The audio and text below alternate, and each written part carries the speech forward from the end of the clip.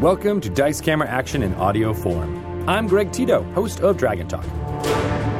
Chris Perkins is the Dungeon Master for the amazing group of adventurers known as the Wafflecrew. They've been broadcasting on twitch.tv/DND at 4 p.m. Pacific Time every Tuesday for a while, but we wanted to give fans who prefer to listen in audio form a way to follow their adventures. We're going back to the start of the Wafflecrew's adventures in Barovia and the greater Sword Coast area and publishing them all on this new podcast feed. Going forward, we'll be releasing weekly episodes pulled from the live stream here on the Dice Camera Action RSS.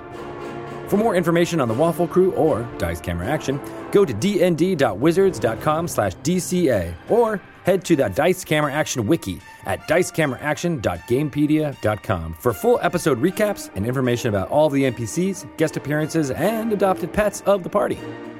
For this episode, we'll pick up right when Chris Perkins says hello to the crew. Enjoy this suboptimal party.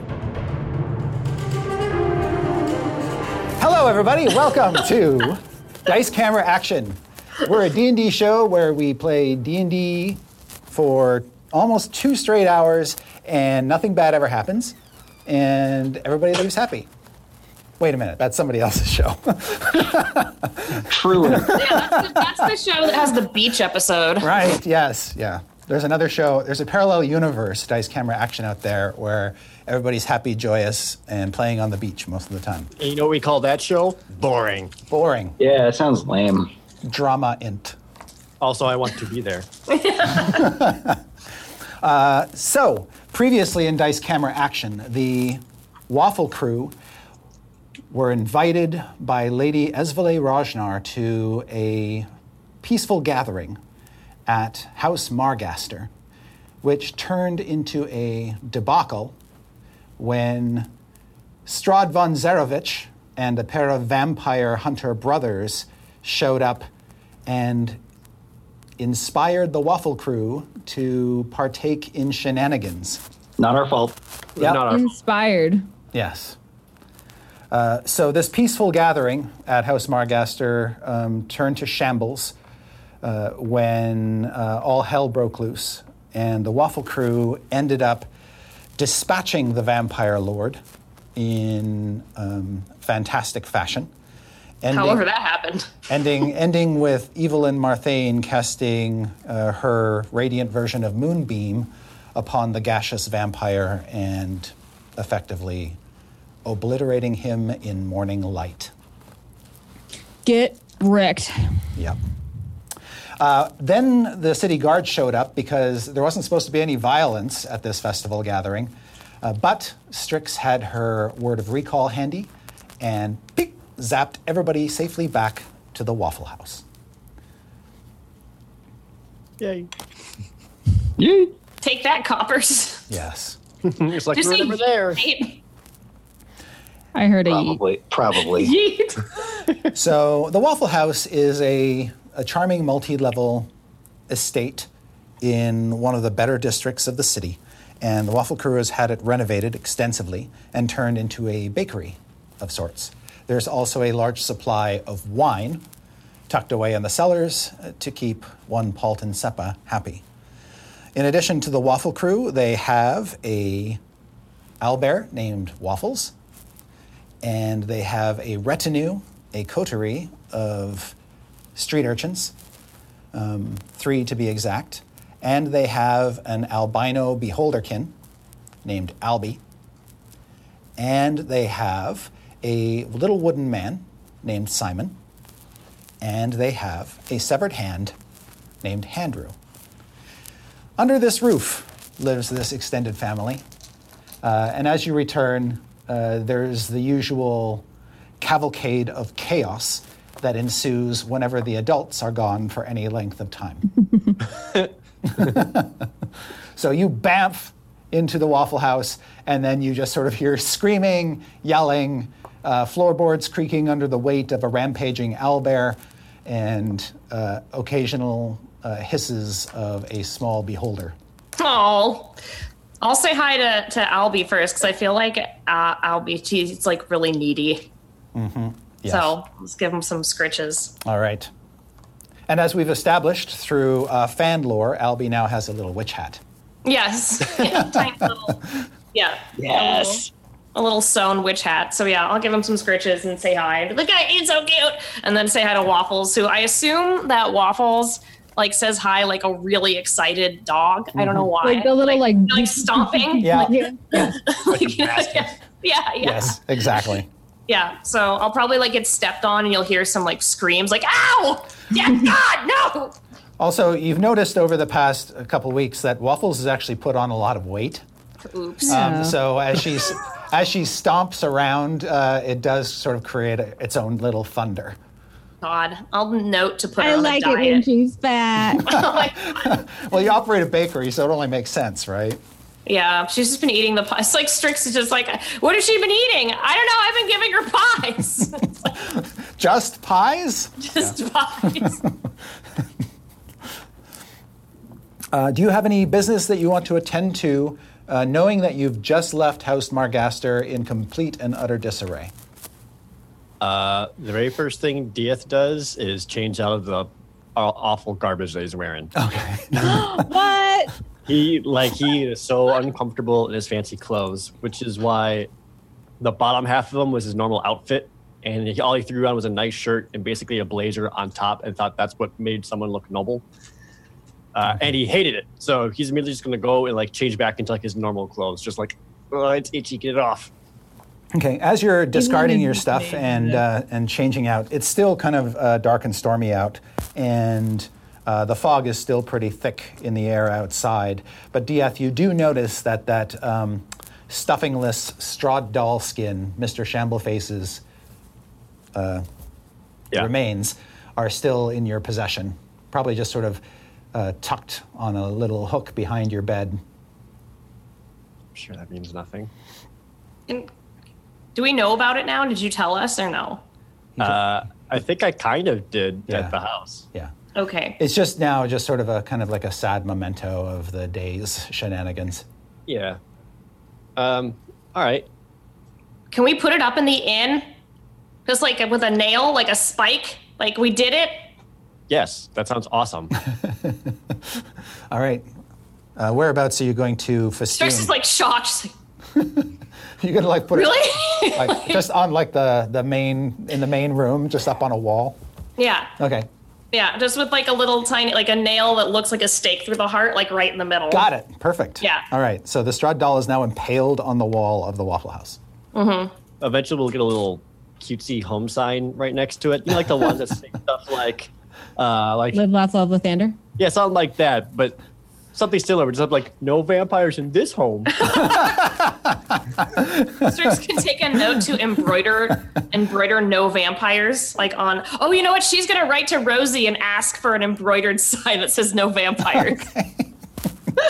I think he watches all this kind of thoughtfully, like uncharacteristically quietly, and she's kind of getting all sappy. Like she keeps trying to like hug her friends as she looks at this, and she's like, "It almost seemed impossible, didn't it? But we're stronger now, and we did it." Yeah. Like, you know, like we never thought we could defeat Strahd because he seemed like such a big bad guy. It seemed impossible, and he made such a fool of us before, but then we just kept trying, and then we did it. Is he really dead? I don't think so. Probably not. Likely not. But I mean, does it matter that we did that anyway?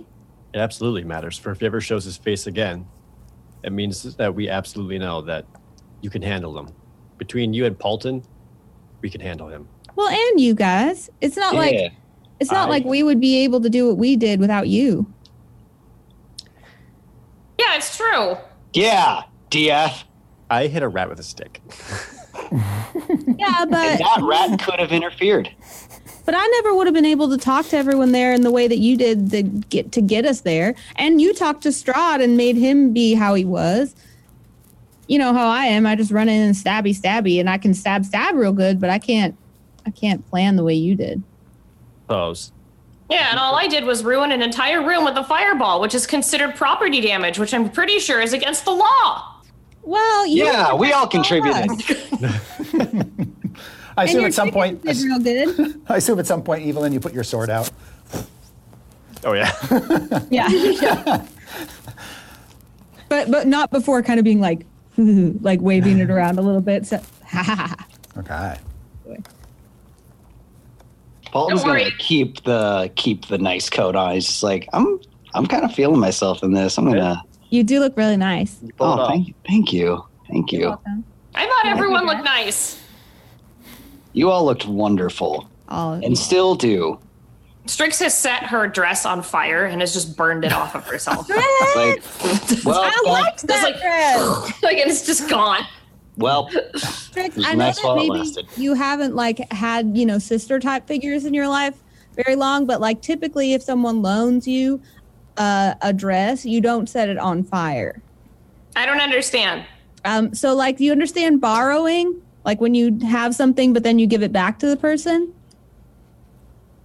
So like sometimes a person lets you use something that isn't yours. So it's like you eat a pie and then you throw it up in your hands and then give it back. Kind Yes, of, except exactly. not. Well, dresses aren't typically considered consumables. Oh, see, that's where I got confused. I'm sorry. I know. It's not like a one-time thing. So like next That's time all right. if I loan you like a very expensive gown that I love, like maybe don't like set it on fire. Okay, I'm sorry. She's like feeling kind of bad. She's like, I'm really sorry. I'll make you a new one. Okay. You make pretty things. All right, I'll make you a new one. I'll make you a Okay. new one. Do you want it Okay. made out of rat fur or spider webs or? Maybe just like hold off for now while I think about it. All right. spiderweb sounds cool. Actually, yeah, spider webs. All right, she's like taking notes. Like, let's make Evelyn a spider web dress to make up for stealing and burning her things. Okay. Thank you. But Strix still has her hair up. Like, it's still like up with a little feather in it. That she leaves her hair like that for a while. Cute. All right. The peals of thunder become more infrequent and seem to fade away over the course of the night, and even the fog by morning is mostly gone.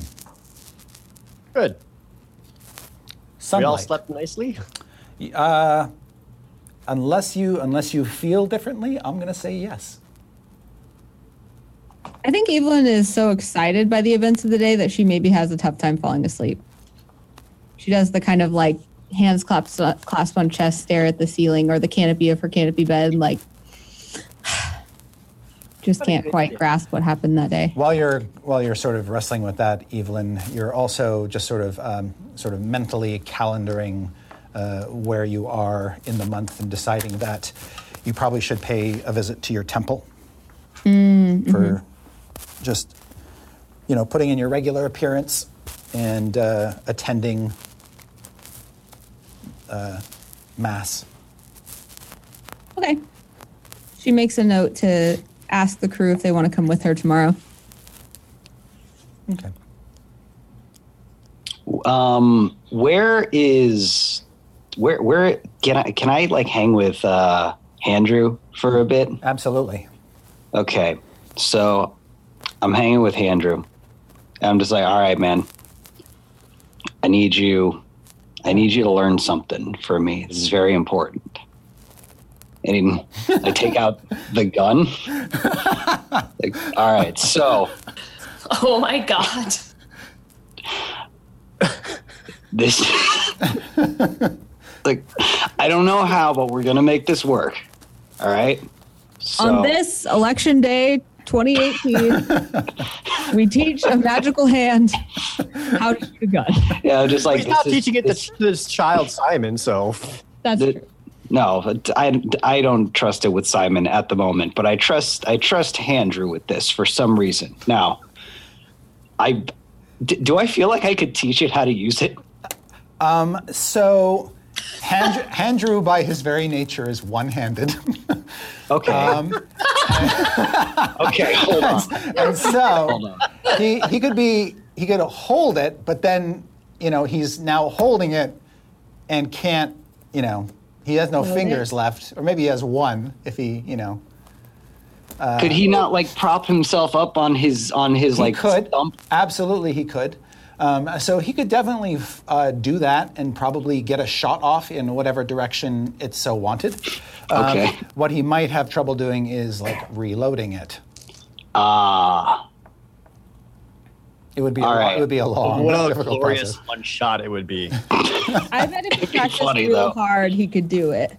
Be like a gymnastics thing. So do you want to see how he fares? Maybe if I hold him and do, well, then why wouldn't I just do it? But it'd be way more interesting. Loaded for him.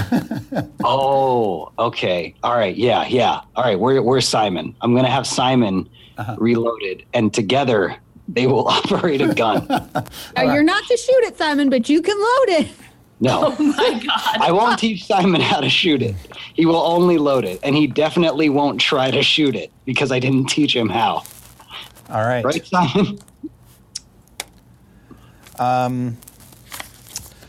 Do me a favor, Paulton, and just make a Sure. dexterity saving throw. Oh my God. Great.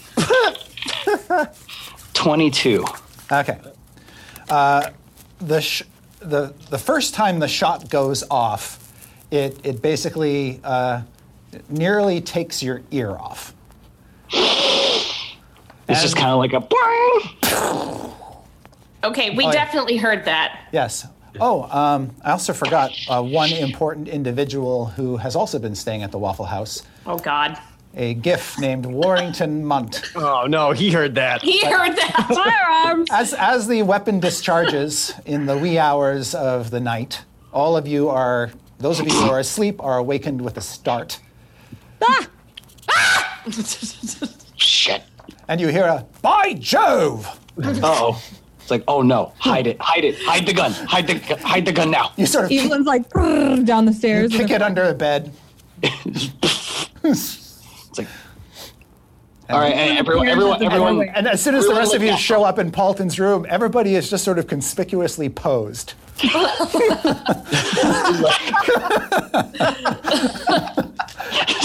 Simon's just like T-posing. Just, like, What was that thunder? hey, Thunder everyone. inside? Oh, you heard that too? I'm pretty sure the whole street heard that. What was we that? That was we the better retort find- of a flintlock pistol. What's Oh, a flint a smock missile? Flint. Yeah, what is that? Please share with the class. You've been into my gunpowder. What? As this little cloud is just sort of hanging over Paulton's head. And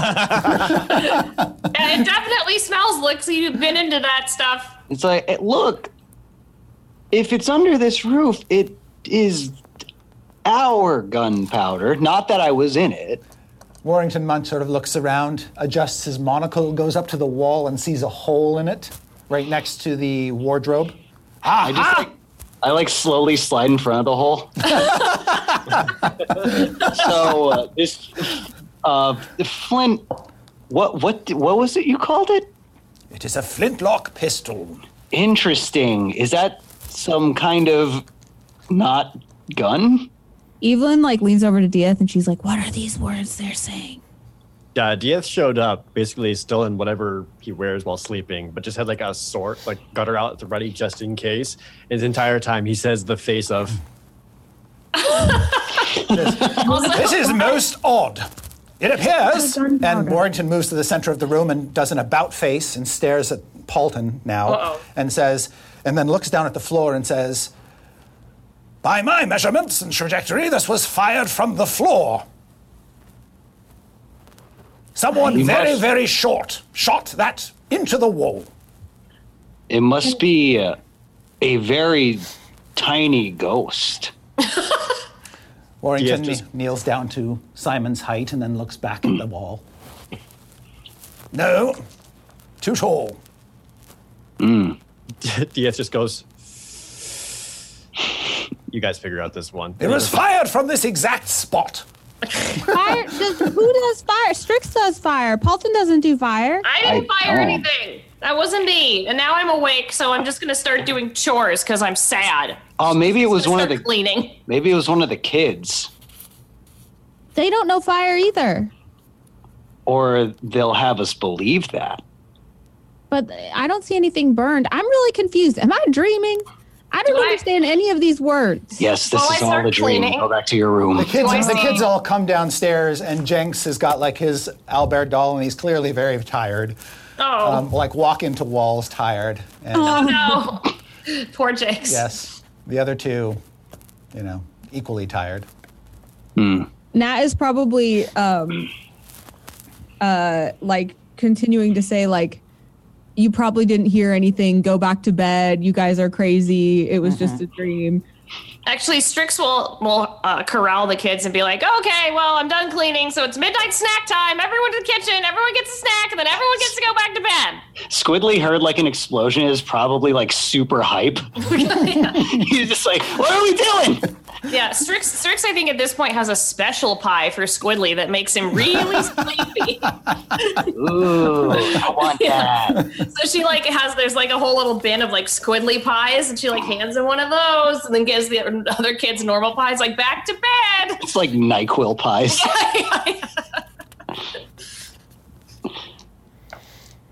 You see Warrington is checking Simon's hands for gunpowder residue. Not finding anything. Mm-hmm. Of course. I want to he hasn't spotted Andrew yet, has he? No. Okay, I want to telepathically communicate with Andrew to be like, hide, don't let him see you. Yeah, so sort of Warrington does a look around, and every time Warrington looks at one generation, Andrew just sort of scuttles on the floor behind him. Oh my God. To a new position under some piece of furniture. It's like, well, I guess this is a mystery to be solved in the morning, but everyone's fine, so that's fine. Indeed. I'm worried about you. You can't just have fire happening in your room for no reason. I mean, it's probably fine. I'm sure there was a good reason for it that I don't have a gun. I can just stay here and stand guard. I'm not real sleepy. Oh, that won't be necessary. Sure? No, it's fine. I'll do that. It's fine. I'll just stay. You get some sleep, and you and Simon just, go back to bed where you were, sleeping peacefully, and I'll just keep watch. Kind of shift eyes back to the bed, under the bed. I'm just like, okay, we'll just sleep on this bed where nothing is suspicious about it at all. Why would anything be suspicious? I just lay completely stiff. Did the kids go to bed? Did they listen to Strix? Okay. Yes. All right. In that case, Strix will try and walk over. Well, she's thinking about going downstairs. She changes her mind and then just walks over to the Dieth's door and is about to knock on the door, and then just sleeps on the floor outside the door. Okay. All right. Warrington just sort of gives a raised eyebrow and a suspicious look about the room, and then heads back to his chamber. Fantastic. Evelyn's just in her little nightgown, keeping watch now. She's but she doesn't touch the floor, so she doesn't make any sound. But she's just march patrolling across the float marching. In Paulton's room or outside? In the room. Okay. Oh, good. She's taking her patrol duties very seriously. Yeah, so Evelyn is float marching by your door, Paulton. Yes, it will be much easier to sleep now. Oh, sorry, am I keeping you awake? I can be quiet. Yes, that is much more settling. Welp. Good night. Good night. All right, do you actually try to get some sleep while she's silently marching, watching over you? I guess I try. I feel like the gun's pretty well hidden, right? Yeah. Mm-hmm. All right, Evelyn, Paulton eventually nods off, and you watch.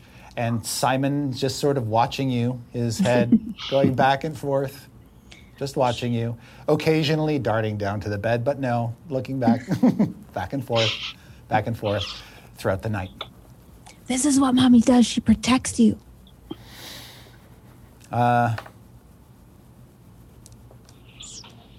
You get a bit of an eye roll. I think I don't know if she gets like really tired at a certain point. I think she probably like plops down on the floor and sits and watches after a while. I think that she doesn't keep the marching up too long. After she does that, she sort of props herself up against the wall, and then she kind of falls over, wakes up. She sort of leans in a corner, finds that incredibly uncomfortable. She probably, that... Too tired to go back to her room. When you're like so like amped from a day that you're like, I could never sleep. And then all of a sudden it hits you and you're like, I am dead. And she like just like can't. So related to Paulton spatially, where does Evelyn finally nod off?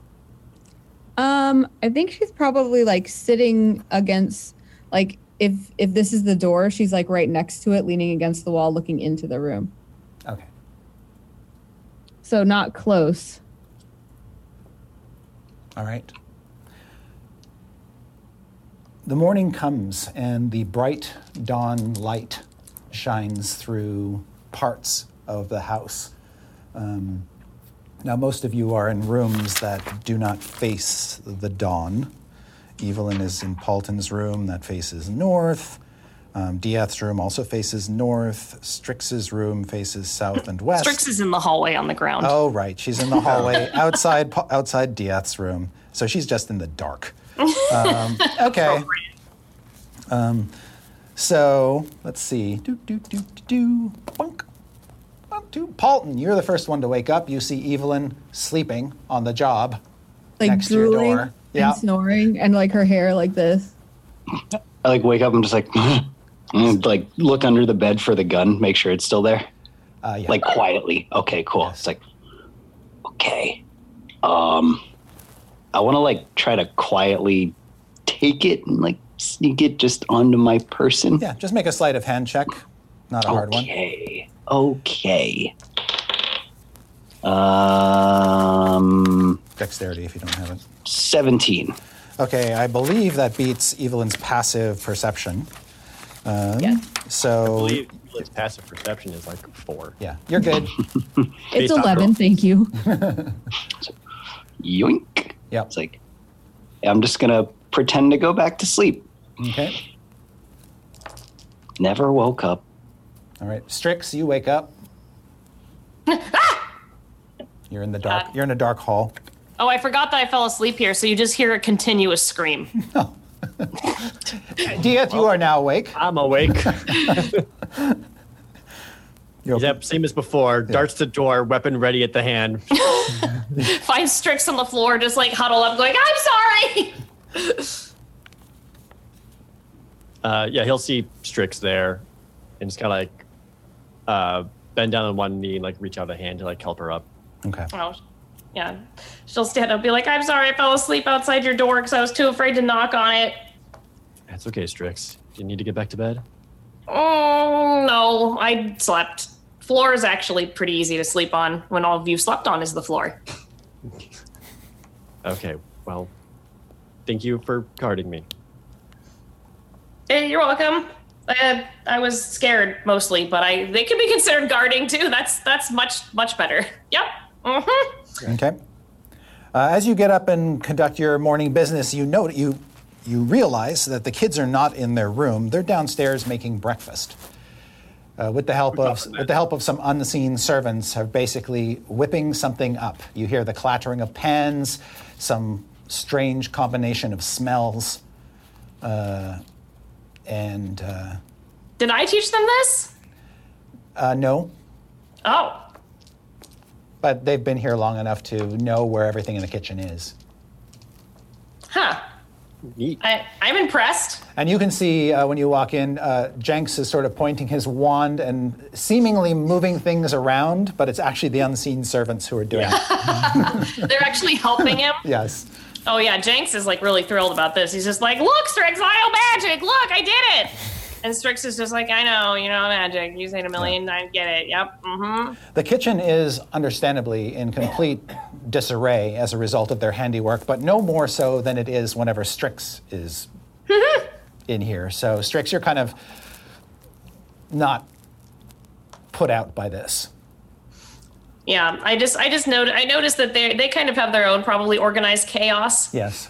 So I'm just gonna continue watching, and I'll probably go in and start helping them. Okay. Helping them finish breakfast for everyone, and get a pie ready for Waffles, and you get can a see pie all ready sorts of batter around Squidly's mouth. I'm like, Squidly, on his cloak. I don't whatever, it's fine. I drugged you last night, so it's okay. Dice Gamer Action does not endorse the drugging of children. Only if they're bad. Yeah. Paulton Evelyn is still asleep. You hear clattering downstairs. I'll just at this point it's probably time to actually get up. Yeah. Get out of bed and just kind of think about waking her up. I'm like, she's probably tired. She probably needs to catch up on sleep. And I'll just let her stay asleep as I walk downstairs. Okay. He was just head against the wall,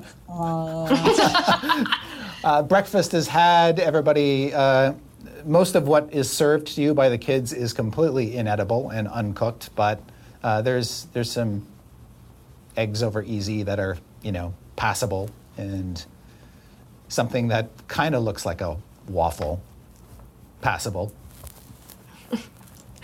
Kind of looks like a waffle. Cool. Yeah. Yeah, I mean, Strix is going to eat it like it's the best food she's ever had, just to make them feel good. Yeah. You've never had one with eggshells in it before, but it's kind of a neat texture. No, she likes it. Yeah, she's like, they're good for you. One time I only ate eggshells for 5 months. Nice crunch. Using his forks to very, very carefully remove each bit of eggshell. No, that's okay. Actually, as Paulton's leaving the room, he kind of feels bad for her being propped up against the wall. So not that he's strong enough, but he wants to try and pick her up and just flop her onto the bed. Just be like, that's probably more comfy. She's not terribly large, despite her, enormous strength. She's, a petite thing. And right. You're not wearing your armor, correct, Evelyn? Yeah, no. Yeah, so okay. You can manage it. Or at the very least, you can sort of drag her gently over toward the bed. Just, and I'm also terribly weak. Flop her into the unmade bed. Just make a... Oh, no. Roll a d20 for me. Okay. I see her kind of rolling out of Paulton's arms, falling face first onto the bed, and then bouncing up, but still just passed out the whole way. I rolled a 12. Okay. Somehow you kind of sleep through it all. You might say something in your sleep, suggesting that somehow all of this has been incorporated into a dream you're having.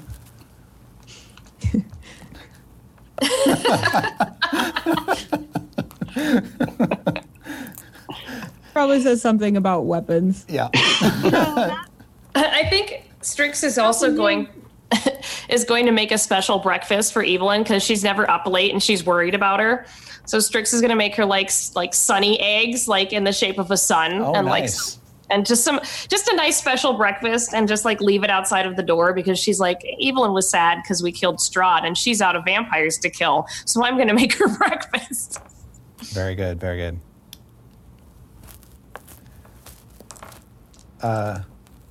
Evelyn, you wake up in Paulton's bed. She sits straight up, and her hair goes... No sign of Paulton anywhere. And she just zips to her room. Oh no! If you open the door too fast, you're gonna run over the eggs. Yeah. So are you running across the floor at this point, or are you flying? Flying. Okay. Yeah. You rip open the door and you see 2 sun eggs on the floor on a little plate. With a smile. She's on a tear to go to her room as fast as possible because she's not done her morning ritual. No one should see her like this kind of thing. But then she's Rick sees the eggs and she's like, aw. Grabs them and runs. Okay. Takes them to her room. When you get to your room and you can see where the sun is at, you can hear the ruckus downstairs, just the cacophony of voices talking and the usual morning business. But You think that you are well and truly late for your mass. Oh no! She like tries to do her workout while she's getting ready. She's like brushing her hair and like also doing calisthenics and like throwing it, puts her breastplate on backwards, puts it back on. Is your breastplate magical? Mm-mm. One of the straps breaks. You pull it too tight and it just comes right off. You hear all this just little grunts and squeals from Evil Dream, like As you whip around, the plate with the sunny eggs on it tips off the table and falls flat on the floor. Oh no! This is so sad. I relate to this so hard. And then you just see this sort of egg ooze coming out from underneath the plate. Oh no! Don't worry, we'll fix you a single piece of toast and you can run out the door with it in your hand. Also, Strix says mending. Don't forget. Nate. Mend an egg. It can't, right? Is that in the rules? I guess she just does her best and then kind of like tumbles her way down the stairs. You're in somewhat disarray. There's... But she's like desperately trying to smooth things as she goes, like still working on getting ready. She's like hopping and like finishing one boot kind of thing and comes down and she's like, I'm late for mass. Are you guys coming with me? Nope. Dieth was probably explaining to anyone who's listening, Strix or Bolton or whoever was there, out loud about problems and suspicions he has about Lady Espelay. Strix is definitely listening. She's like, she's bad. Yeah, he's talking about that and how she just got the keys and all that, and how she's likely after the dragon horde, blah, blah, blah. And then Evelyn shows up and he's just like, yeah, this will be quick, right? Yeah, I mean, yeah. Did they? I assume that because they lived with me at the Spires, so I assume there was like at least sometimes when Evelyn would like get them to come with her. Mm-hmm. But I don't know how they felt about it. Like maybe they did it out of obligation, or maybe it like wasn't so bad. Maybe it was kind of peaceful. I don't know. But I think that sometimes they would come and just like lurk. Paulton used to steal the wine, so it was cool with him. It's like when your friends ask you, like, hey, want to come to the bar and watch my band play tonight? And you're like, yeah, okay. Yeah. Makes sense, Paul, and be like, I mean, if it's for the blood of Lathander that needs to be consumed, then we must obviously, give thanks to whatever. Let's go. I mean, I feel like he really did help us. We should probably thank him, especially for last night when we killed Strahd and we used the Sun Sword, which is basically like Lathander sword, and he blessed us with his light. And because she's frantic, she's starting to do the like constant talking about Lathander thing and just kind of drowns out everything else and is kind of just like pushing everyone toward the door. Yeah. Yes. Evelyn, when you whip open the door, you see on the other side, he was just about to knock on the door when you whipped it open. It's Strahd. Standing in the dawn light, the vampire Strahd. No. Todd. Oh my god. Oh, Curse of Todd. Curse of Todd. Now, Todd. The true nemesis of the campaign. And then you sort of catch him off guard with the haste with which you whipped the door open, and he was surprised that his hand did not actually connect with the wood, and he almost knocked you on the forehead, but stopped short of that and pulled back in surprise. You can see there are a couple other city guards standing away from the door out in Troll Skull Alley, just sort of waiting on him.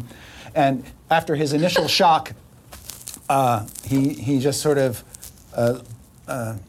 looks at you up and down for a second, like, you're going to go out looking like that? Hi, Todd. Blessings of the Morning Lord upon you. Would you like to accompany us to Mass?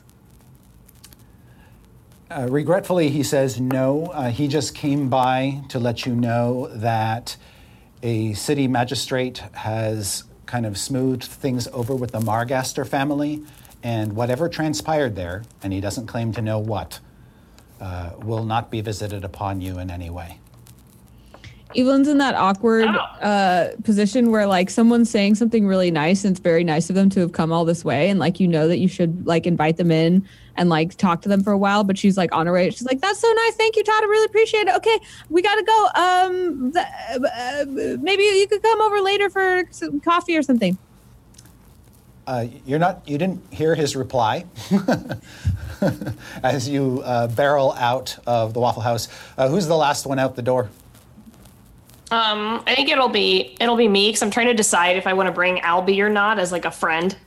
I decided to leave him at home because I think he might be too scary because I saw Gia's face. I'm like, and he's like, so she's like, oh, okay. You go watch the kids. Okay.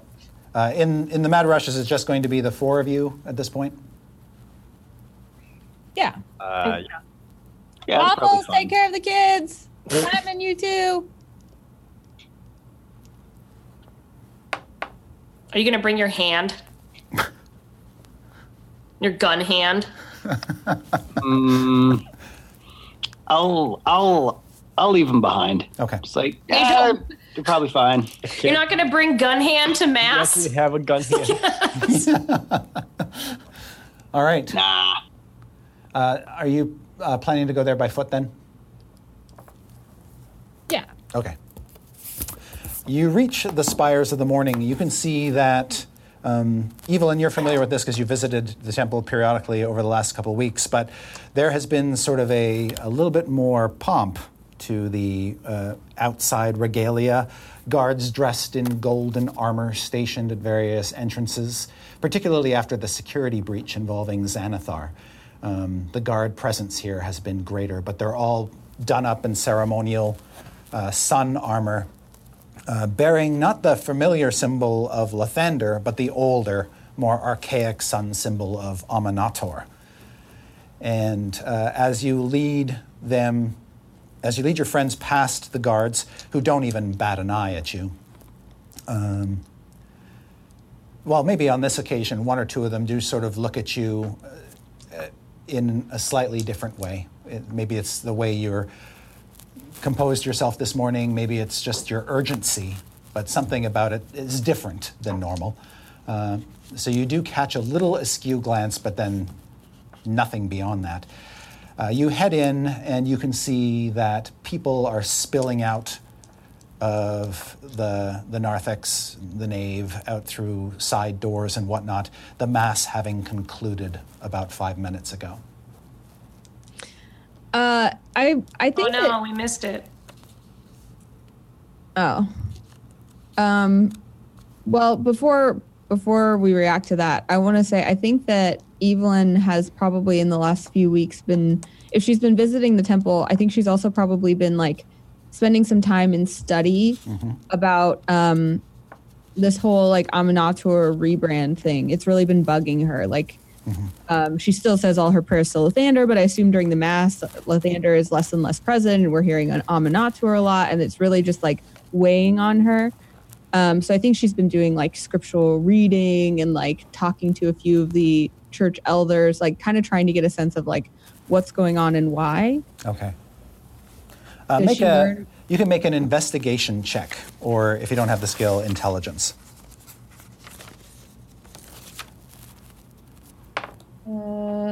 14. With that roll, you're able to ascertain that Aminator is sort of symbolically represented by the sun, not just the morning as Lathander. Lathander puts the emphasis on the morning, whereas Aminator is really a sun god. But there's this sort of element of bureaucracy to Aminator that Lathander does not have in his portfolio. This sort of order that, everything happens in a prescribed way, the same way, all the time. It's routine. And Aminator's worship is extremely so. And the bureaucracy that accompanies it also so. But what you're able to learn with your 14 is that Father Sunbright is bringing in a consultant, someone, a Aminator pilgrim, a traveling priest of great renown named Father Andrew Cormeril, to help him redefine the church in Aminator's way. And when she had asked him about it before, he had said like, "Oh, Aminath or Lathander, they're the same thing. It doesn't matter, right?" Yeah, in a fashion. He said nothing would change about how you conduct yourself or your position within the temple or anything like that. So as Mass is like just getting out and we've missed it, Evelyn's visibly like very dismayed, and like very troubled because she seems to give the impression that at Mass today, there was some reason she really wanted to be there. There are also large parts of the inside of the temple that are closed off and have been sort of shut down as renovations are ongoing. And Were there any more large Evelyn statues? There are not. The one that did exist is no longer there, having shattered. So there are no other effigies of Evelyn haunting this enormous place. You do see Sister Incensia having a conversation with another priest of the temple. And it's a bit of an argument, and you can tell that she's red-faced and quite upset. And if I remember correctly, Incensia was the one that kind of tipped me off that things are maybe like changing more than you've been told. Right. Yeah. She sees you, and a smile crosses her face. The frown disappears quickly. She makes her way over to greet you and your friends. And those of you who haven't met Sister Incensia before, she is a large, very pretty woman. And in her, you guessed, mid-40s, late 40s, maybe early 50s. It's hard to tell. She carries herself very well, and time, if it has passed greatly for her, has been very kind. But you can see some worry lines form in her face, and she tells you, she confides in you, Evelyn, that the temples, she said, the way she frames it is this: your request about the orphanage and possibly putting the children up here, that has been denied. The orphanage is temporarily closing down, and we're sending the children who are here to other places in the city until the new bureaucracy is set up. But for the time being, all funds are being channeled into the restoration of the temple. Well, that just can't be right. There's just no way. That just can't be right. Well, apparently the temple is not fit for Aminator's glorious return. Wait, what? When was the glorious return? Wait, what? Strix like peeks around. Like, I think this has gone too far. I think that something has to be done, and far be it from me to challenge the authority of the church, but who's making these decisions? Well, the priests have basically elected Father Sunbright as, at least for the time being, the high priest of this temple. He has a great deal of support, and now with the arrival of Father Cormeril, is solidifying that support. Well, that's good, because I know Father Sunbright real well, and I'm sure that he would be willing to talk to me, and I'll go talk to him. I'll point out this oversight that I'm sure he didn't do on purpose, and I'm sure that he'll change his mind. He has told me that he has your full support. Well, yeah, of course, he's my friend and mentor and all that, but I'm sure he wouldn't ever just turn. Whoa! He's saying that he has Evelyn's full support. That's what I'm saying. Yes. Evelyn, at what point did you say you were in full support of this? Well, I told him that he had my support as a leader of the church. Evelyn, at what point did you say you're in full support of this? Well, I didn't say that. I'm sure it's just a mistake. You said they're being displaced to other orphanages. Which ones? Where? She says, 3 priests have been tasked with basically making sure that the children are well provided for. They have all the documentation. If you fill out the requisite paperwork, you can probably obtain some of that information, given that Evelyn is your friend. Of course. I think we should just all go talk to Father Sunbright and let him know that, of course, he wouldn't want all of these orphans to be spread all over the city. It's hard enough not having a home other than a home together, and they should all stay together in their home, and they should stay in the temple. So let's just go talk to Father Sunbright, and I'm sure that he'll make it right. Yes, Strix is gonna look at Insensia and just be like, I'm pretty sure that when you start kicking orphans out, you are a bad person. Can't argue with that. Yeah, I think Evelyn's right. The first thing we should do is talk to Father Sunbright and see exactly where he's getting these notions.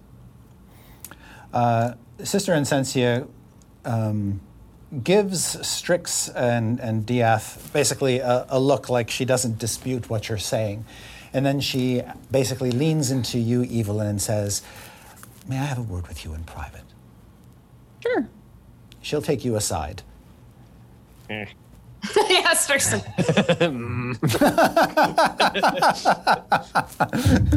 There's enough acoustics here where if you really want to sort of position yourselves strategically, you could probably overhear this conversation. You know we will. And so she says, I don't know when, but soon, Priestess Zeres's appointed successor is destined to arrive in the city. She's traveling a great distance to get here, so it's unclear exactly when she will arrive. But she's left Cormyr some time ago, and could arrive in Waterdeep any day now. And what do I already know about this person? You have heard that the previous high priest, Zeres, had picked someone to succeed her. You do know that it was somebody not of Waterdeep. And you were told by Sister Insensia the last time you spoke that this individual's name is Talastin Adaragon. And I don't know anything about her other than that Zeres picked her. Insensia says Zeres picked her and that she is a true follower of Lathander. Well, good. Maybe she can help me talk some sense into these boys. Insensia says, I'm not sure that's how it's going to play out. What do you mean? Well, from what I've heard, Talastin Adaragon is a bit of a, well, rather like Zeres herself, a bit of a renegade. She does things her own way. Within the spiritual edicts of our temple, of course. It's nothing shady, but I've heard rumors about her that she is not like us. What do you mean? She takes you a little bit farther away into a corner. We follow. And she says, she's a drow. Oh. Yeah? A dark elf. Mm-hmm. Of priest of Lathander. Great. You really think so? Why not?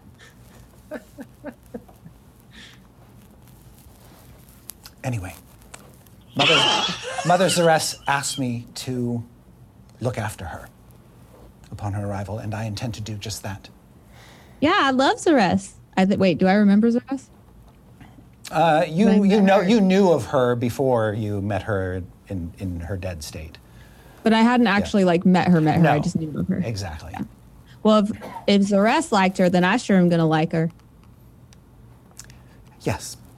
And she sort of looks back at your weird coterie of friends and says, you may be right.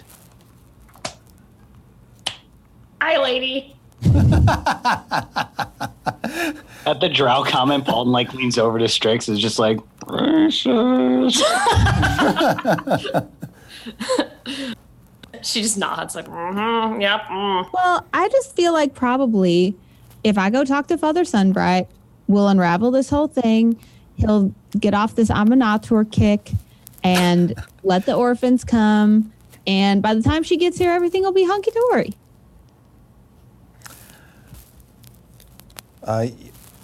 You can see the father has left the main temple and is talking to a bunch of people, but given time, you can sort of separate him from the rabble and basically corner him somewhere where you can have a conversation, just you and him. I think you can tell that Evelyn's like, she's putting on her church face and she's like, you know, very proper and everything, but you can tell she's kind of nervous for this conversation. It seems like this is why she was like so intent on being at Mass, because she was planning on talking to Father Sunbright after having done all this kind of like soul searching on the Aminator subject. Mm-hmm. So she's like asking her friends to come along with her. Like she's very much toting them as like security blanket moral support, even if she's not saying like, I'm nervous. So she kind of was like, come on, I have to go talk to Father Sunbright. Let's not get separated. Mm-hmm. Yeah, let's go. All right. So the four of you are able to converge upon him. And you can see he's all smiles. Sunbright is a sort of average height, average build man, youngish, late 30s, possibly. With bright blonde hair and a blonde beard. Not terribly long, well-trimmed hair, well-trimmed beard, in the full priestly vestments of Aminator. Wasn't Sunbright the one that trained me when I was a kid? That's right. Wouldn't he have to be a little bit older? Well, this is doubtless the work of some magic. Thought so. Okay. Well, anyway, Evelyn walks up and is like, hello, Father Sunbright. Blessings of the morning, Lord, to you in this new dawn. And he says, you're late. I am sorry. And you're... He stops there and says, what can I do for you, sister? Well, I was hoping to catch you because I had been doing some deep devotional study, and I had some thoughts and questions that I wanted to talk over with you, you know, as a mentor. And then also I was just talking to Incensia, and she told me that there had been this oversight about some orphans and that they were being sent away from the temple where normally they would, of course, stay and have a home, as is the, you know, mission of the church to provide safe haven and help for those in need. And I'm sure that it's a misunderstanding of some kind. So I wanted to let you know that was going on and hopefully help make sure that the orphans could come and stay here all together instead of being all separated and sent away. He says, the temple here has been mismanaged for a tremendous amount of time, much to my dismay, I might add.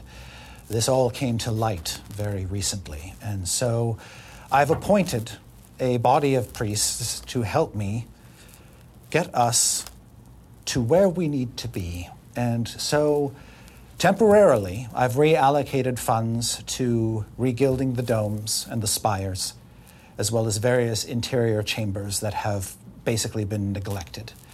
We are going to be attracting a tremendous number of new followers once Aminator rises to his pinnacle once again. And the space that this demands is great. And yes, we are one of the largest temples in the city, and yet our plans require us to make sacrifices. You see Evelyn kind of get like a little bit of a bee in her bonnet, because he's quoted a little scripture at her, and if there's anything she can do is quote scripture back. Mm-hmm. She's kind of like, did Lathander not say that what good is a golden shelled egg if what's inside provides no nourishment? Yes, indeed. Absolutely. And all of that text came from the far more ancient and true texts of Aminator. So we agree that no matter how shiny the outside of something is, it's the inside that really counts? Exactly. So the orphans can come stay? Well, no, not necessarily. You see, there are places throughout the city, well-tended orphanages, that have space, and they are far more capable of educating these young spirits in the skills that they need to survive and prosper in this world, whereas before our attentions were divided. And when the time comes, when they are of age, we will bring them back into the temple in various capacities that the young and can serve, and they will learn the warmth and embrace the faith of Aminator. I think that, with all due respect, that might be a little backwards. Because, yeah, children need to be educated and they need to know the truth, but they also need to know how the real world works. They need warmth first. They need love first. They need care in each other and friendship first. Yes. Yeah, I don't think the orphanages are nice. You hear it from the back. Dieth can probably attest to that. Yeah, she's like askance looking at Dieth, like, ugh. We must have faith in our fellow Waterdavians. We are all one community. This temple does not exist in isolation from the rest of the city. We are part of the city, and we have to do things to create ties, important ties to the city. You know what? You're so right. And Evelyn looks at like the masses of people leaving the temple, and she flies up into the air and she's like, people of our community, fellow worshippers of Lathander. Oh, no, she's people she's doing a thing. Lord. Bolton just starts playing first instrument. Strick slides under a table. Actually, is there an organ in this establishment? Sure. Cool. He just runs over, starts playing something in G major. It's really uplifting. You know the plight of so many in our city who are less fortunate than us, don't you? Make a persuasion check. Can I, from under the table, do some like thaumaturgy of crowd noises going, woo? Sure. Basically, she's like, and the least of these, the most needy, are our children, right? Yes, the children. And you do see several parents with their children and whatnot in the crowd. Bolton like specifically points at families with children. This guy knows. The church must provide for those who need warmth and love and a family, and we can provide that. But unfortunately, the church finds itself financially unable to provide for these orphans right now. So what do? We stand with each other as a community, right? We provide for these orphans, right? And we're going to start a fund right now to make sure the orphans can stay here in Waterdeep together, aren't we? She rolls a 20. Okay. Oh. Yes. So yeah, you get the crowd energized as the light shines through the high windows and gleams off of your hair and armor and accoutrements and your boots and your wings. She's using her emoji shield, which has the angel emoji on it, as like a receptacle, and she's taking like a collection. Oh, so fluttering around and just sort of taking a sizable collection. Yeah, people will like, bless you, people of our community. We're one family. Yes, and she's just like, creating a community feeling. They start to dig deep into their purses and spill coins onto your shield.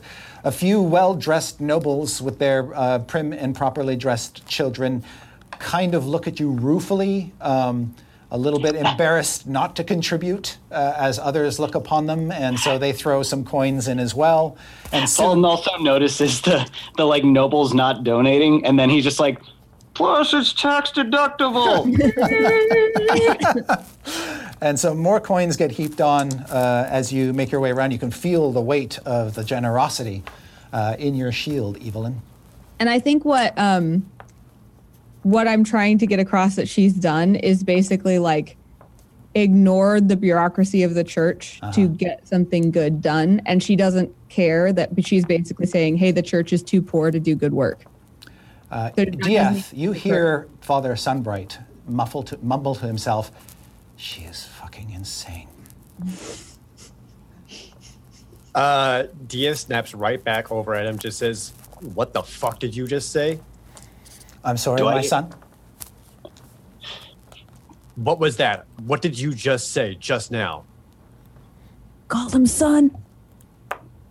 And he says, my son, I don't know what you mean.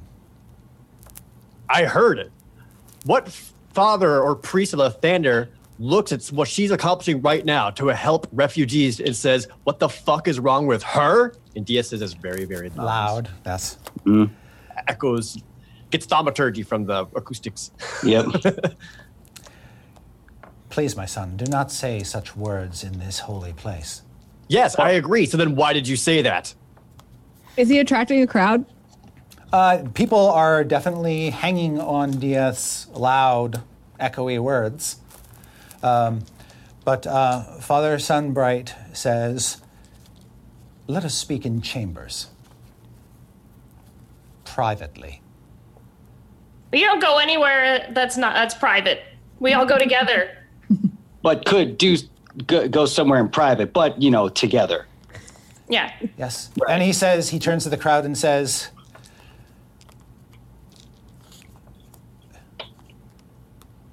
it is this generous spirit that carries this city above all peers and makes us the envy of the North. I start playing like evil music as he's talking. Like villainous. Oh my god! He stops talking as he realizes that his words are not being conveyed properly with the musical accompaniment, and he retreats from the temple, clearly making his way to his chambers. I'm going to go with him to speak privately, but as Dieth does, he's actually going to turn back towards Strix and Paulton. Looking at Strix and giving a hand signal, just being like, polymorph rat. And looking over at Paulton, just gives him like a symbol for like you invisibility. He gives a signal, and then I slowly kind of open up the coat and point to the gun. I'm like,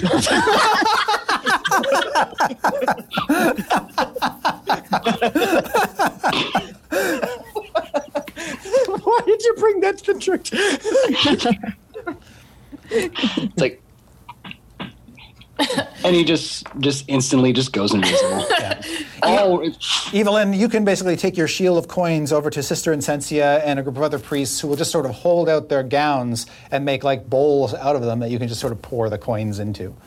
Evelyn's in full like representative of the church mode, so now she's like continuing to take collections, talking to families, like thanking them, shaking hands, pressing palms. If only she could see her hair. Oh no! It's like mortified. All right, Strix will also rat and follow Dieth. Okay. Strix rat follows Dieth. Mm-hmm. Paulton? Invisible following. Gun out, in? Gun loaded? Oh. Whoa. No, just still on the person. Right. Got it. Okay. Evelyn, you notice as you dump the last of the gold out into the caring hands of priests that you like, you notice your friends ambling off, and Dieth sort of gives you a very quick little symbol, sign. To me? Probably. What did you signal to me, Dieth? Probably to signal to you where we're going and something along the lines of, we'll be right back. So, like, giving me the impression that I should I should finish up what I'm doing, and you guys are going to do. Yeah, Paulton, while he's invisible, will like run by Evelyn, just kind of like whisper, just be like, "We're gonna get Father Sunshine ass or whatever. We'll be back." Wait, what? You don't see him; you just hear him. I think she starts to be troubled by that, but then like another noble comes by and like grabs her hand and, you know, starts talking to her again. So I think she gets swept up in like the community event she's created and stays out there. All right. Yes, you are intercepted, Evelyn, by a lady, Amcathra, who introduces you to her son, Dortimer. Amcathra is the family that commissioned the statue, right? That's correct. And she tells you that she regretted hearing that the statue was destroyed in some act of criminal vandalism, but it was a pale candle to you anyway. And then she introduces her son, who, thanks to you, was able to be brought back from the dead after a horse accident. When I look at him, does the memory come back? Yes. She sweeps him up in a hug and like twirls him around. Yeah, he is the boy whose spirit you met in the Soulmonger. And she's kind of like wide-eyed because she hasn't remembered like a full set of events or a full person from that time before. You can see that he's just sort of dumbstruck by you sort of sweeping him up and... I remember you. And you can see sort of a faint, just a very dim recollection in his eyes as well. Like he does recognize you, but he's at a loss for words. We were dead together. You can see the mother get a little uncomfortable and look to her valet when you say that to her child. And we're both alive. Isn't Lathander wonderful? But then she smiles and looks around at all of the other people around. And the boy looks sort of momentarily horrified, and then he starts to tell you about how he was riding his horse, and he remembers the horse leaping over a hedge and him falling and hitting his head, but he doesn't remember anything after that. Oh, well, I didn't until just now, but I remember us spending time together in Lathander's realm, and we rode horses there, and we didn't fall. And even if we did, it didn't hurt because we were in heaven. And it was real nice. And I rode Morning Glory, my horse, who was a peg, and she just like is telling him everything she remembers from beginning to end, everything that they did together. But she makes it sound really fun and exciting and pleasant and not scary like being dead. Okay. While that's going on, you can hear the mother is just sort of standing there, hands clasped, nodding and smiling, and generally looking very, very pleased that this is going so well. And she says, perhaps the least we can do, we made the donation to the church, of course, but we never really thanked you. Perhaps you would join us for dinner sometime. That would be so lovely. I would love that. Could I bring a +3? She looks at the valet and says, of course, yes. Thank you. That's so kind. I would love that. When would be a good time? Do you live here at the temple? No. I live in a house. Well, you could give my valet your address, and I will have an invitation sent to you. Oh, that's so fancy. Okay. And she somehow scribbles down the address.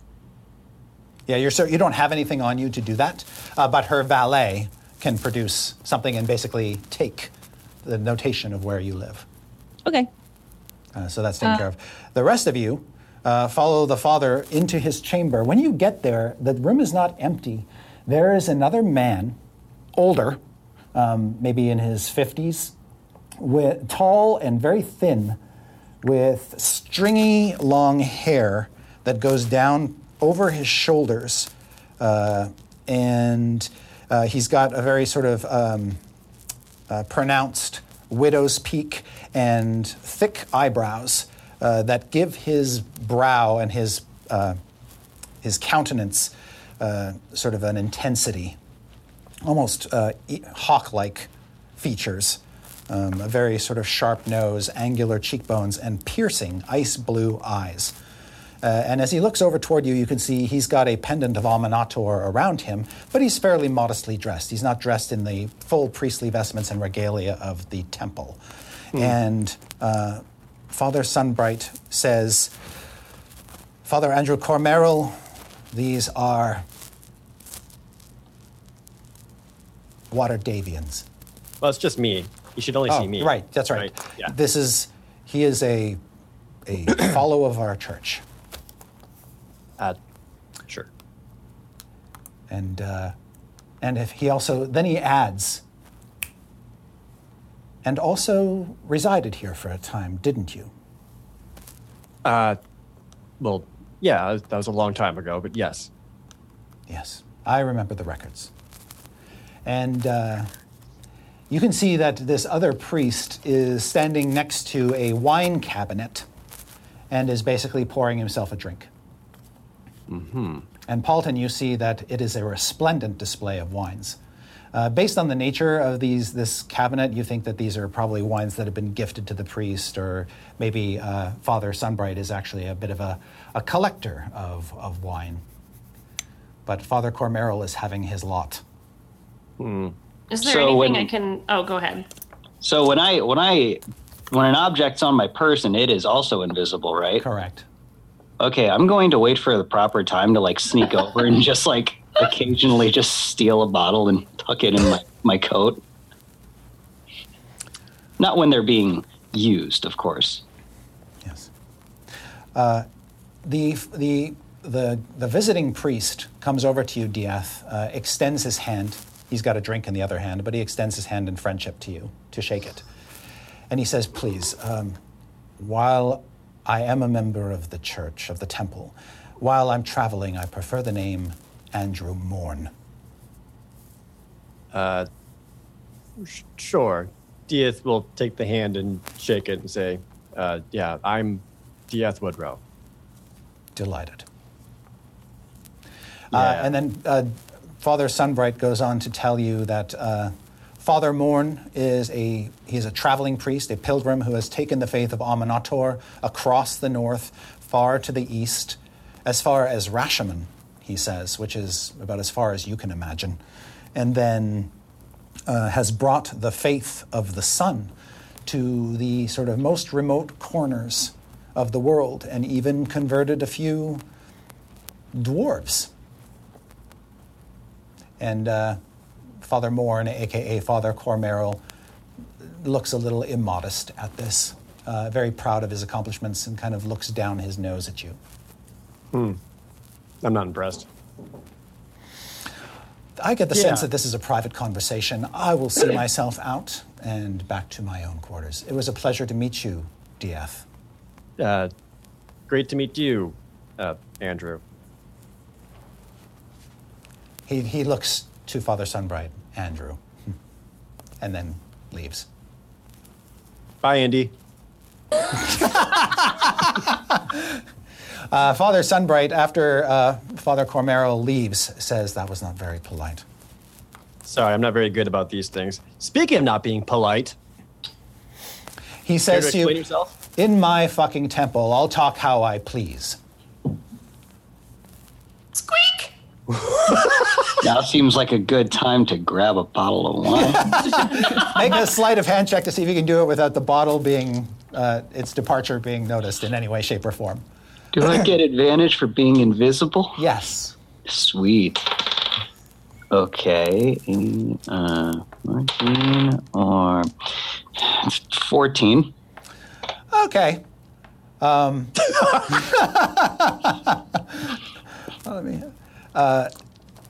You're sort of horrified with how badly you do that, and yet, there's no indication that Father Sunbright noticed, and he was practically staring at the cabinet at the time. Maybe he just missed it by a scant hair of a second. You pilfered it away before he saw it. But he goes over to the cabinet and actually takes the bottle down and a couple empty glasses and goes over to his desk and pours one for him and one for Diath. And he says, let's clear the air. I grab a glass and that turns invisible and then just watch. And he'll pour a drink for himself. He'll pour a drink for you. He'll tell you about the vintage Diath. You don't really care. He'll set the bottle down, and then he'll take his cup and hand you one. And he says, you want to talk straight? Let's talk straight. Sure, we can start off by you saying that this is your temple. I was under the understanding that this belonged to Lathander. Well, you're wrong. Amanada. I have tremendous support among the priesthood, and they have installed me here to course correct, to set us on the right path. And I know in my heart, and I know that this is the path that we must walk. Aminator is rising, and when he does, we must be prepared. Prepared for what? For he that illuminates us all. Or, more to the point, for the gifts and glory that he will visit upon us, for showing him the respect that he deserves in his long-awaited return. And you believe the way you get prepared for this is by living lavishly, spending money to put up gold on walls? To show that we care, that his return is important to us.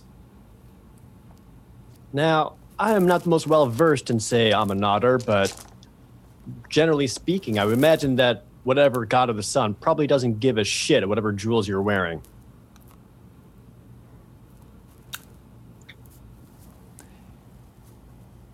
And you're the expert. He takes a drink. During this talk, invisibly, as Paulton's sipping his wine, he also kind of just, standing behind him, takes out the gun, and then just kind of gets it ready, points it at him. The father goes back and sets his drink down, and he says, "It's the dawn of a new day, Dieth. There's a new sheriff in town, and that sheriff is me." Ugh. Ew. I'm like rat next to him. Is there anything I can see like in his desk that looks like fishy while I'm ratting around? No, you can see that there's sort of a stamp and some sort of religious books propped up on his desk. His chair is sort of a beautiful gilded monstrosity with a chair adorned with this sun symbol. This is all fairly new. You can see that a lot of the decor in the room has recently been replaced, because you've probably been through this area before. Old symbols replaced with new symbols. There's a new big sort of bronze sun symbol hanging on the wall behind the desk between two tall windows that have gold-threaded brocade curtains, coincidentally sort of shielding against the sun at the moment. Symbolic. Yeah. All right, then I'll just try and gnaw a hole through his robe. Okay. Success. That'll get him. Got him. I'm like, I take my little rat hand. You sort of tear off like the lower trim on his robe, in sort of this long tapering strand behind him. All right, mission accomplished. Yeah. So after Do you partake of the wine? I don't drink any, no. Okay. It's just like kind of holding the glass this whole time. And after that display of bravado, Dieth will say, "So this is what this is all about. You're just seeking power for yourself, so you can make yourself feel better?" No, not at all. It's not about me. It's about the preservation of belief and faith and knowing that the temple is not being mismanaged, that the money that the Waterdavians are investing in this place is being used wisely. And now you're an investment. I thought the only thing that temples cared about was not about money or things, but always about life itself. Please. This is a symbol. We're standing in a giant symbol, and this symbol will crumble under its own weight without the money to support it. Money is everything in this city, Dieth. It's not what I want, it's what it is. If you want to be the highest and the mightiest and you want to attract followers, then you have to win over the nobility. The nobility is the money in Waterdeep, and they will invest heavily if they believe that the church is working. Is it hot in here, or is it just me? I've never had such aspirations. I've never wanted followers or power or anything like that. Only a safe place for me and my friends. And at one point, We all have a calling.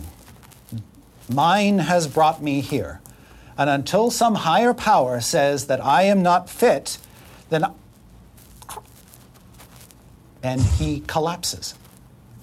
Oh, no. Don't tempt those higher powers, man. I become uninvisible. I'm just like, I didn't shoot the sheriff. Oh, my God.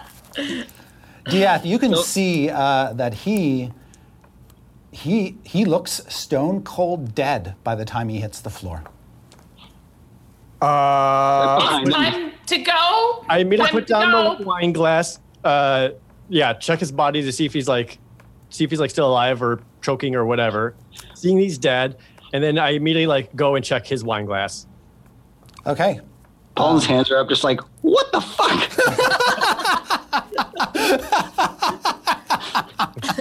Strix is gonna turn back from a rat and immediately find some way to block the door, to not let people in.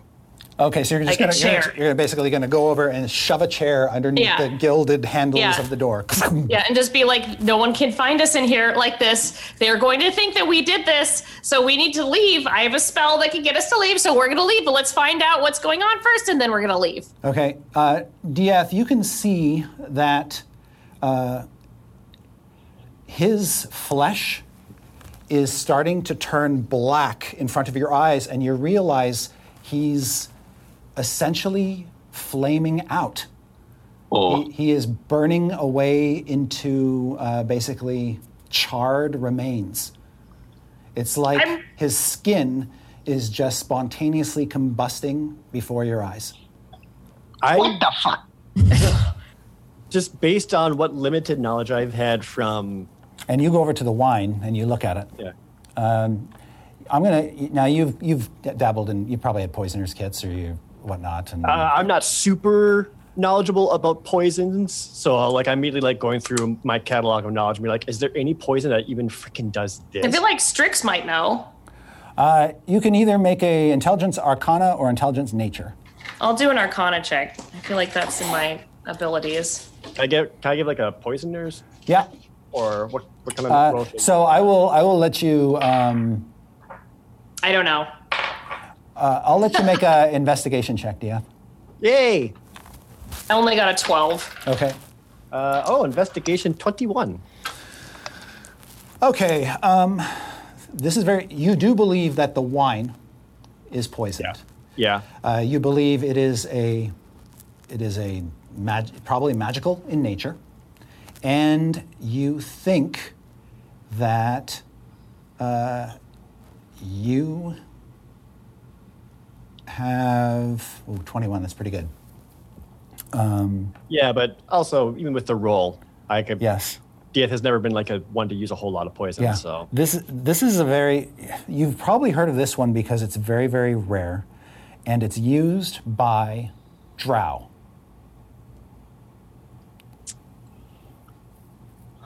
You know that its colloquial name is sun death. Well, Oof. too on brand. Paul, before Dia can say things so I have a suspicion. I think it might have been poison, but the question is, how did they get it into him?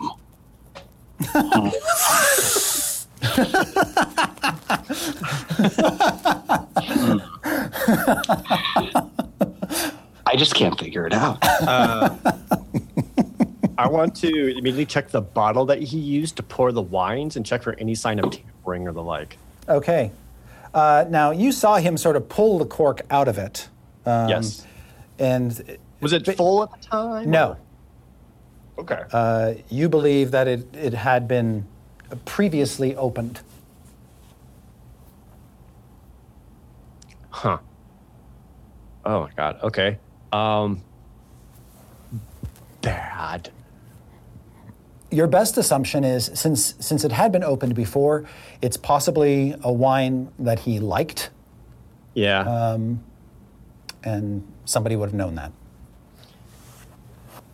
And the only other person in this room at the time was Andrew Cormerel. That is true. And I didn't see him do anything. No. Ooh, it's bad. Oh, we can't be here right now. We can't. Time to go! There's just a sort of charred skeleton in priestly vestments lying smoldering on the floor. Yeah. But we can't leave now. There's a mystery afoot. Oh God! Can I like? Yes. Maybe. Do you want me to clean this up? I'm really good at disposing of bodies. Oh, that feels like that's hiding evidence. He's right. You can't tamper with the evidence. Yes, We'll Halton, right now there's 3 prime All right. suspects. So what do we? Okay. Then why we'll don't we need to just? We'll need to call the police about this. Why don't? Don't Yeah. worry, Why I'm don't we on. just wait? Evelyn. If it's, Evelyn. God damn it! So the Amcathras seem to want to be on their way, but Dortimer looks forward to talking with you again, and he wants to introduce you to his horse, and he hopes to meet Morning Glory, and he can't stop talking about horses. Evelyn obliges fully and says she's really excited to talk about horses as well. And his mother's like, we must head back to the villa now. We'll see you soon. Yes, thank you for that wonderful, heartwarming speech. Well, thank you for contributing. I know that you already contribute to the church, and I know that it was asking for more, but I think those orphans are going to be real happy. And Dortimer, you're sure lucky to have a loving family like this one, and you never forget it, okay? He nods. And And he'll wave as he's sort of pulled away. And thanks for the statue.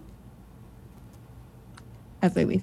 Yeah. So then she wants to make sure, she wants to talk to some leadership other than Father Sunbright, the people who are out here, to make sure that this money she collected is actually going to go specifically to making a place for the orphans here. A couple of the priests are like, well, you know, we've got to make sure that the money is essentially cataloged and put into certain coffers, and then and they start to get into this bureaucratic rigmarole, and then Sister Incensia says, I'm sure this is that Sister Evelyn wanted this money put toward a specific use. I think we can probably find some method in the bureaucracy to make sure that it gets to where she would like it to go. Is this bureaucracy like what has been always, or is this new? No, this is new. Okay. She'll tell you that there's a new way for basically handling any donations made on the grounds of the temple, and there's this whole system and blah blah blah blah blah blah blah blah blah blah blah blah blah, none of which has to do with orphans or children. But Sister Incensia says we will talk to everybody we can and see what can be done.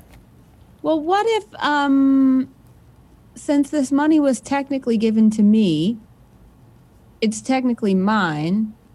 So what if I make it conditional that unless it goes directly to helping these orphans, I won't give it to the church? The priests kind of look at you a little aghast, like you were collecting money in the church for yourself. She's like, just, you know, it's just, like they can't almost believe what you just said. Like they're just like, did she just say what she just said? I'm Poor just, choice of words. look, I just don't want this money getting lost. I want it to go to the children. So whatever we have to do with that, whatever paperwork technicality has to happen, that's what we need to do. That's all I'm saying. Sister Incensia say, I will do everything in my power to ensure that the money goes to where you wish it. All right. And if necessary, we can hold it in a trust until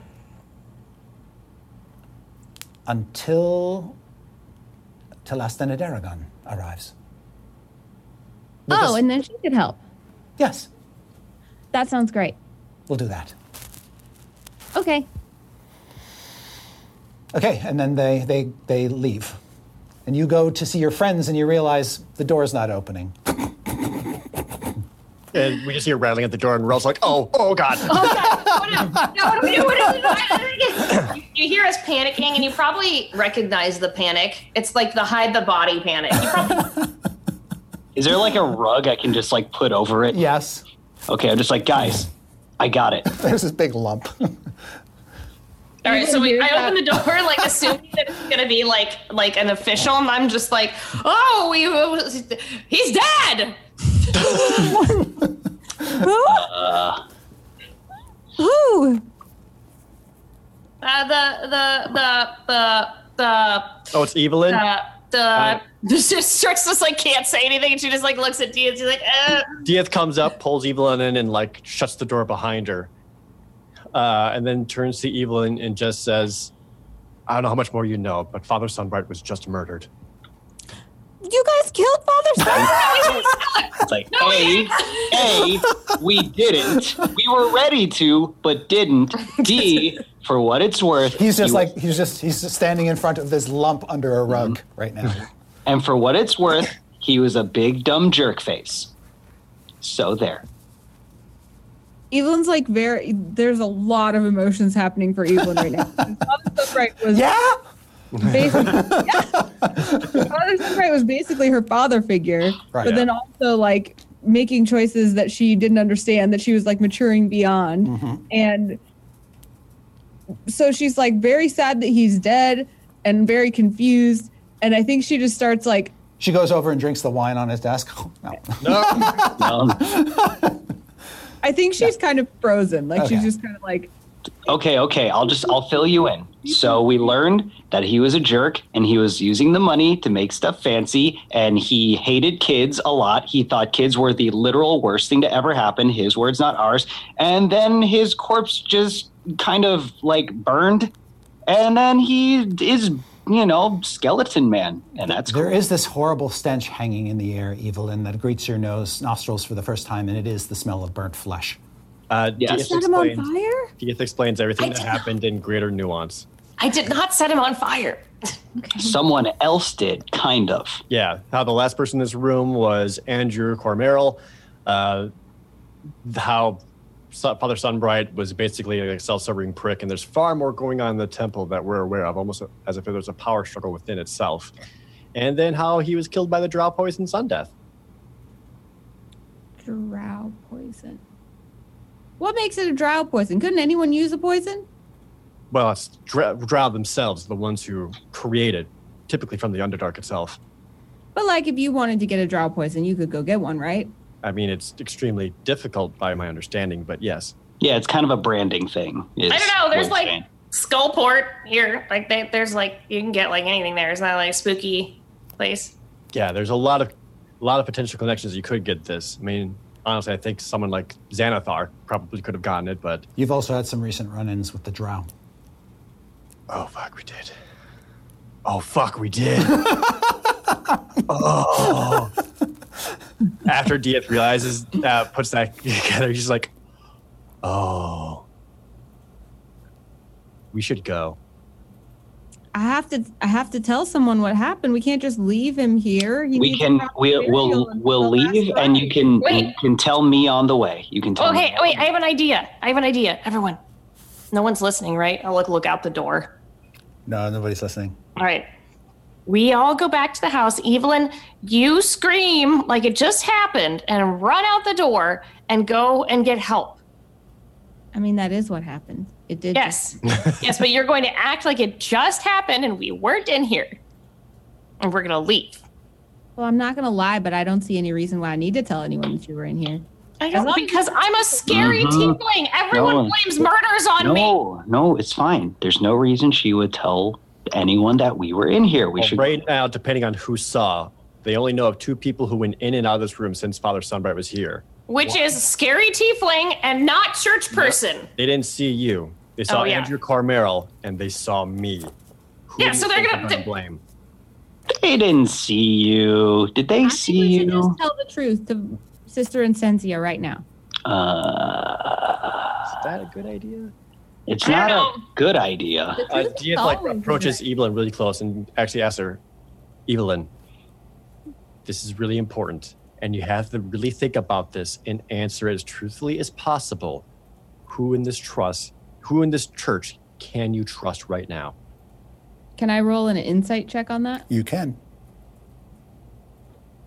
Oh, man. 12. No one.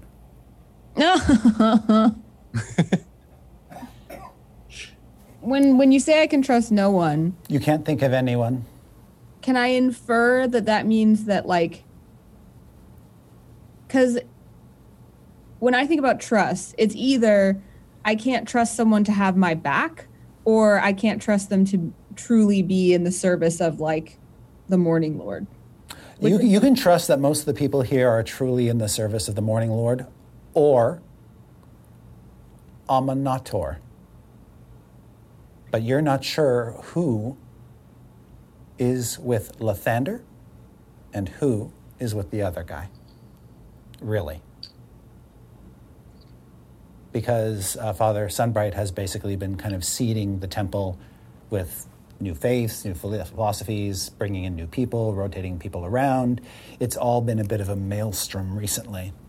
And it's very hard to tell whose loyalties lie where and to whom. Look, there's a scripture that I would quote if I actually knew what the scripture was. Evelyn does, so she quotes it. But she says something to the effect of, like... But one thing you do sense definitely is true, is that by and large, people who work here are on the side of good.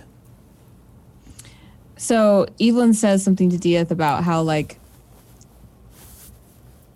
you can't always see by the light of the morning, but when you find yourself in the darkness, the only lamp to carry is truth. We need to tell the truth. Be like, look, Evelyn, I know we need to tell the truth. And I'm not saying we're not gonna. I'm just saying now might not be a good time.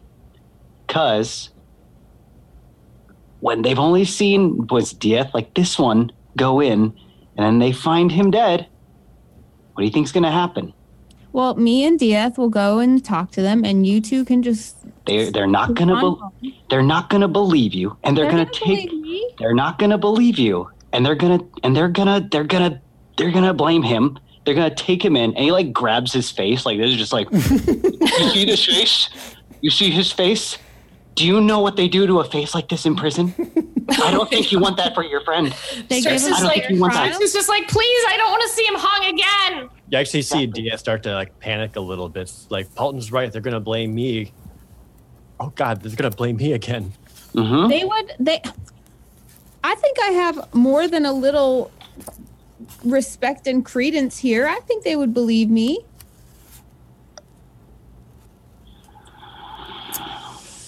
Well, you know that assaulting and murdering a priest in Waterdeep carries the sentence of death. Look, I don't know what else we can do anyway. If y'all are just gone and I go saying that, you know, nothing happened and people saw Dieth anyway, that's not going to convince anyone. And if we just leave, then certainly they're going to think it was me and Dieth together. I think Evelyn's right. Running away at all just makes it seem even more suspicious. So, I think we lock arms and we tell the truth together. No, there's definitely another way to go about this. We're just not thinking of it. Is there anything else about the body of Father Sunbright or whatever remains on there that I can see or find? There is a sort of a holy symbol now sort of resting in his burnt out rib cage. This is after you pull the rug back and see his collapsed remains.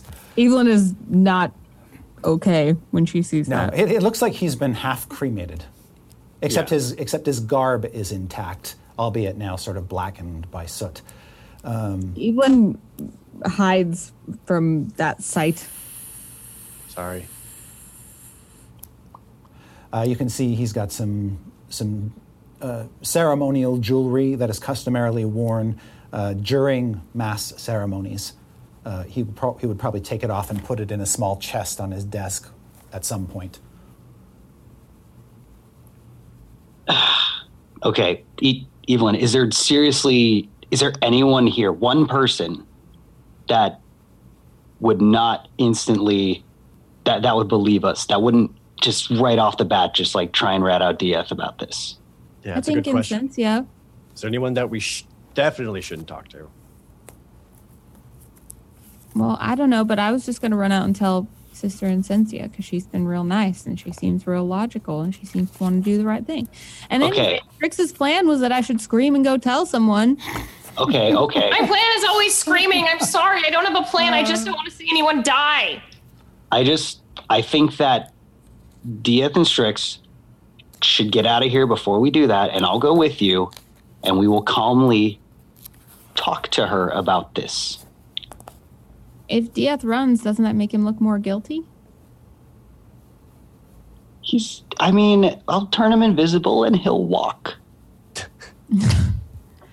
I think Evelyn's right. I think we can't run away. We can't run away. We can't do it. That's 3 against 1. You can't yell at me. Running away is bad because the last time I ran away, he got hanged and he can't get hanged again. You can't yell at me for something I'm not even arguing. It's not running away. It's just assessing how intense the situation will be if this truth is presented. You hear a knock.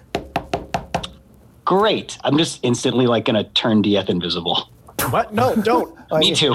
It has to be a willing thing, so Dieth, you don't have to be made invisible. Never mind. It's like a touch attack, isn't it? So as you're reaching out, Dieth's just like, oh no. Fine. I just hear a little voice say, "Father Sunbright, are you there to sign some paperwork?" I'll turn into a rat. Not right now. He's not available right now. I'll come back later. Thank you. Look, the last person that was in here was Andrew Cormerl. I know it wasn't me. If it's not him, I don't know who else it would be. Well, right now the problem is not who did it. It's who everyone's going to think did it. And that's why it's very important that right now, before anyone else knocks on the door, we go tell someone. We're in a church. You think anyone here is actually going to believe the truth? Yeah. What are you saying? Strix is like rat laughing on the ground. Like Evelyn's legitimately like, excuse me? Fine. Do what you want. I think I usually believe the truth, and I certainly am here. And you lived here for a while too, don't you forget? It is my job to forget. All right. Well, I think we should go tell Incensia now, together, all of us. Cool. Well, Strix is a rat, and she's just going to sit on Dieth's shoulder. Should I leave the scene of the crime, or is it better if I just stay here and wait? You should come with me, I think. Okay. All right, Evelyn, I trust you. How about I go get someone? How about I get the guard? How about we cuff up Dieth now? How about we cuff all of ourselves now and be like, lol, we might as well did it, so it'll throw us away. I'm a rat. I can't have cuffs. I just hold my little hand up. They make sizes. By the way, Evelyn, that there is magic available. You've seen it. You've used it to divine truth, zone of truth spells, whatnot, that kind of thing. So, wait, those things are available to authorities and particularly the priesthoods to discern who's lying and who's not. So maybe it's not such a big deal. Quick question: do I think that my raised dead would work on him? You don't know. So with raised dead, you need an intact body. This is not an intact body. You would need something more like a true resurrection. Okay. So does Revivify also need an intact body? Yeah. So I just realized maybe Evelyn and I should go talk to someone. Maybe Strix and Paulton could stay here to make sure no one else tries to come in and tamper with the scene. I nod my rat head. Yeah. All right. Strix. That sounds reasonable. Paulton. Let's do it. If you could stay invisible and stay here too, just to make sure no one else messes with it and just help protect Strix. Like, squeak! All right, so Paulton and Strix stay. Evelyn and Diath head out. Evelyn and Diath make a investigation check to find Sister Insensia. Amidst this gargantuan edifice called the Spires of the Morning. Okay. You are going around looking for her with an urgency to you, I might add, that is fairly difficult to conceal. Now I'd like you both to make perception checks. Okay. For the record, my mind must be occupied because my investigation was a natural one. Yeah, you're probably preoccupied. Yeah. Oh, good. That's a 2. Perception? Yeah. 5. Would you accept passive perception? Sure. 21. Very good. So, Diath, while you are consumed, you are thrown a little bit for a loop. You're kind of walking along one side of a large space with giant pillars and all kinds of gilded paraphernalia around, sun gleaming off of everything, glass walls, through glass walls. And you see across the temple, on their way out, is what looks to be a half-elf, indeterminate gender, hair basically shaved off except for a mohawk, and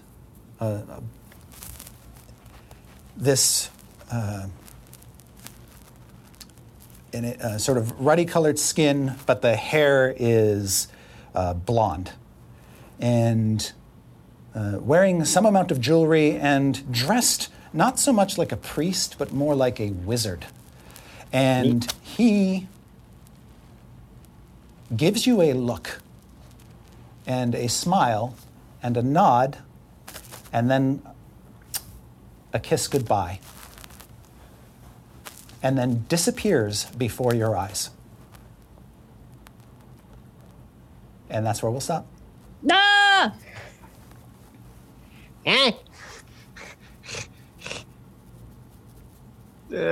Great. Cool. Good. I hate it. Good. I like murder mysteries. This is fun. It's about to get really fun. Okay.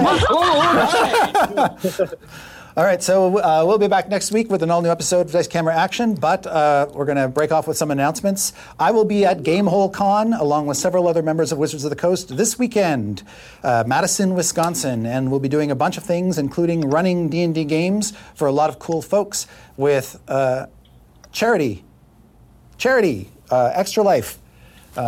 We're taking money to give to the Extra Life charity, and because we love kids, and we would never do the things to children that we do in this show. Whoa! such as drug them with pastries. No, I'm kidding. Yeah. Or yeah, whatever. So it's all for a good cause, and a bunch of us will be out there. So if you're going to be in the area, or you can just tune in to our Twitch channel and keep apprised of the games as they happen. And people will be playing all sorts of weird characters with things procured through charity donations, and I think everybody's going to have a spectacular time. And then later on this month, keep your eyes open for a new Wizards of the Coast release, Waterdeep Dungeon of the Mad Mage, coming soon to game stores near you. We were at TwitchCon last week. Last show we were at TwitchCon, and we did a live on stage episode. We did. In costume and with props and with music and a whole shebang. And I hope that it was enough for you all to forgive me for losing the VOD of the episode from last TwitchCon. I hope that I have done enough penance. But it is on twitch.tv/Twitch in the videos section. Yes. And you can go watch it. And it will also be on Wizards on their YouTube channel and everything soon. But if you need to watch it now, you can find it on twitch.tv/Twitch. Yes. Felicia Day does her own stunts. Oh my God. And also, little teaser, I'm not going to say what we're going to be doing, but the cast, the 4 of us, minus Chris, unfortunately, will be at PAX Unplugged. So if you have plans to go there, hopefully we'll see you. For me, this coming Monday, November 12th. November 12th. My other D&D show, Dark and Dicey, comes back for a few more weeks to, I believe, wrap up season 1. Mm-hmm. So be sure to tune into that. It's going to be fun. And non-D&D related news, the newest season of Beyblade Burst Turbo came out, and I sang the theme song for that. So if you want to check it out, it's really cool. I thought you were going to say non-D&D related, the music video for Bones came out. Oh, yeah. Well, that's maybe D&D related. But yeah, I also posted a new music video, so go check that out too. I have my computer back so I can start streaming again. So please help keep the pants in the pitches. Thank you. That's all. I don't have anything exciting to say for myself, so I'll just continue to talk about that Dice Camera Action subreddit. You can go there and join in all the discussion and fan art and fan theories and the like. So be sure to go on there and join the community. Now, currently at, almost 6,000 strong. Cool. Are you going to spam that link? Spam that link.